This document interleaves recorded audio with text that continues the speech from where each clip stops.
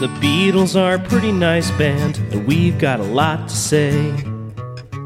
The Beatles are a pretty nice band, talk about them day after day.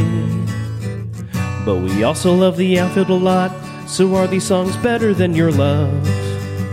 The Beatles are a pretty nice band, someday we'll judge if they're fine, oh yeah, someday we'll judge if they're fine. Rain.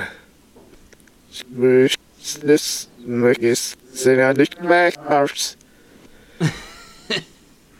just play that backwards and you'll hear it forwards. If I said it right. But it was a lot of fun to type that. What are we trying to say backwards here? Debut, it's Bakes singing backwards. The Byrds on steroids, more powerful drugs, this song, in my opinion. Barely gets out of the G chord.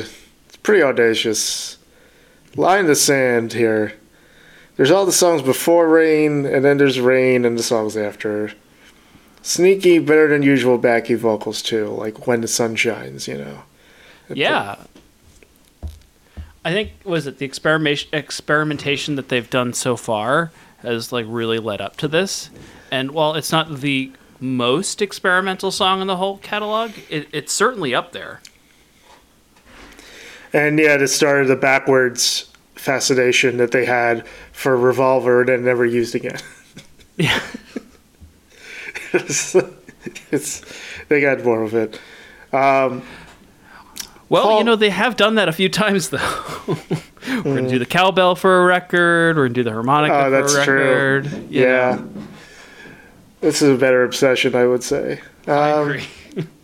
The song is generally credited to John, although Paul claimed it was co-written. 70-30 to John is what Paul gave it. Ringo later said Rain was among his favorite performances on a Beatles recording. He said, "I feel as though that was someone else playing. I was possessed. I think I just played amazing. I was into the snare and the hi-hat. I think it was the first time I used this trick of starting a break by hitting the hi-hat first, instead of going directly to a drum off the hi-hat." He's being creative. That's right. Good. The other key feature of Rain was John's backwards vocals, heard during the coda at the song's end. Lennon claimed the discovery was the result of a stoned accident when he threaded his rough mixtape of the song into his reel-to-reel player the wrong way round. He said, "I got home from the studio, was stoned out of my mind, and as I usually do, I listened to what I'd recorded that day. Somehow I got it on backwards, and I sat there transfixed with the earphones on with a big hash joint. I ran in the next day and said, I know what to do with it. I know. Listen to this. So I made them all play it backwards. The fade is me actually singing backwards with the guitars going backwards. That one was the gift of God, of Jah, actually, the god of marijuana, right? So Jah gave me that one." Sure. Everyone agrees that of John's version of events, except George Martin, who recalled the discovery being his. George Martin didn't partake in the wacky twacky. Right. Mm-hmm. Someone needs to be the adult in the room. So that's right. The posh British man. Yeah. I like what Ian McDonald wrote about this. Generally agreed to be the Beatles' finest B-side. Brain expresses the vibrant lucidity of a benign LSD experience. However, the wetter imagery would be banal, or it's solely metaphorical. What alters this is the track's sheer sonic presence, an attempt to convey the lustrous weight of the world as it can appear to those under the drug's influence. The songs Rain and Sun are physical phenomena experienced in a condition of heightened consciousness. The record portraying a state of mind in which one is peacefully at home in an integrated universe. As such, Rain is the first pop song to draw an us and them line between the children of Timothy Leary's psychedelic revolution and the supposedly unknowing materialism of the parental culture. Bro, man. That's a heavy load to put on a B-side. But yeah. It's the best B-side, though. Yeah. Maybe. I don't know if I agree with that yet. Yeah, I have to think about what the other B-sides are now. I mean, maybe once we're done with this pod, we can revisit like what is actually right. the best B-side. We're gonna examine the hell out of it. P.S. I Love You, probably not. Probably not. No. The Inner Light, probably not. Rolling Stone ranked Rain 469th in its list of the 500 greatest songs of all time in 2010, and 463rd in 2004. Went up 6 spots. Uh-huh. On a similar list compiled by the New York radio station Q1043, the song appeared at number 382.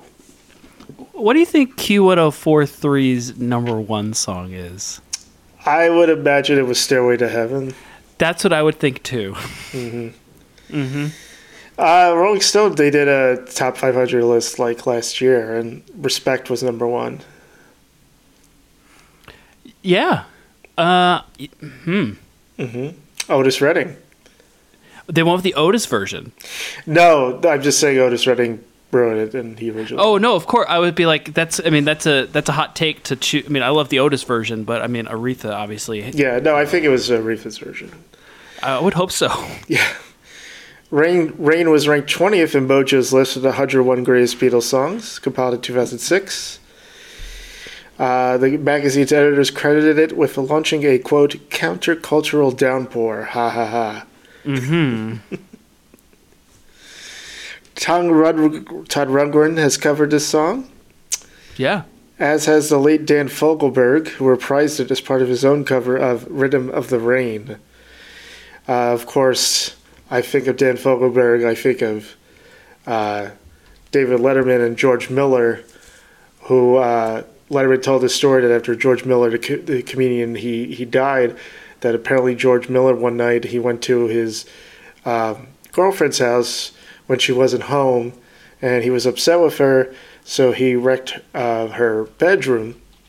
And then later the police came, and George is like, oh, what's going on? Oh, someone broke into so-and-so's house. They did they did all this and that. Like, he's like, oh, that's terrible. Yeah, and this person even defaced the bedside picture of Jesus Christ. And he said, Jesus Christ, I thought that was Dan Fogelberg. I heard a lot of Dan Fogelberg records growing up as a kid. I remember the day my dad came home with if this is showing, I don't know if it's showing my age, but remember cutouts? Cutout bin records where they oh yeah, okay. Yeah, the not so it was like, why does this CD have a notch in it? And it was Phoenix by Dan Fogelberg. Also, pretty good Christmas song of Same Old Lang Syne. Okay. I don't know if you know that one. Meets his old lover in a grocery store, and they sit in a car, drink beer, and then part their separate ways. It's kind of a sad. Man. It's a sad Christmas song. Oh. That's the opposite of Father John Misty. Didn't he meet his wife in the parking lot? At a gas station. Oh, it was a gas station? I thought it was... Or maybe, yes. Probably was a grocery store. Something like that. We're a little off topic. Shonen we really are. Sorry. No, that was my fault. Shonen Knife covered the song. Aloe Black sings it as Boris the Frog in the eponymous Beat Bugs episode 3B.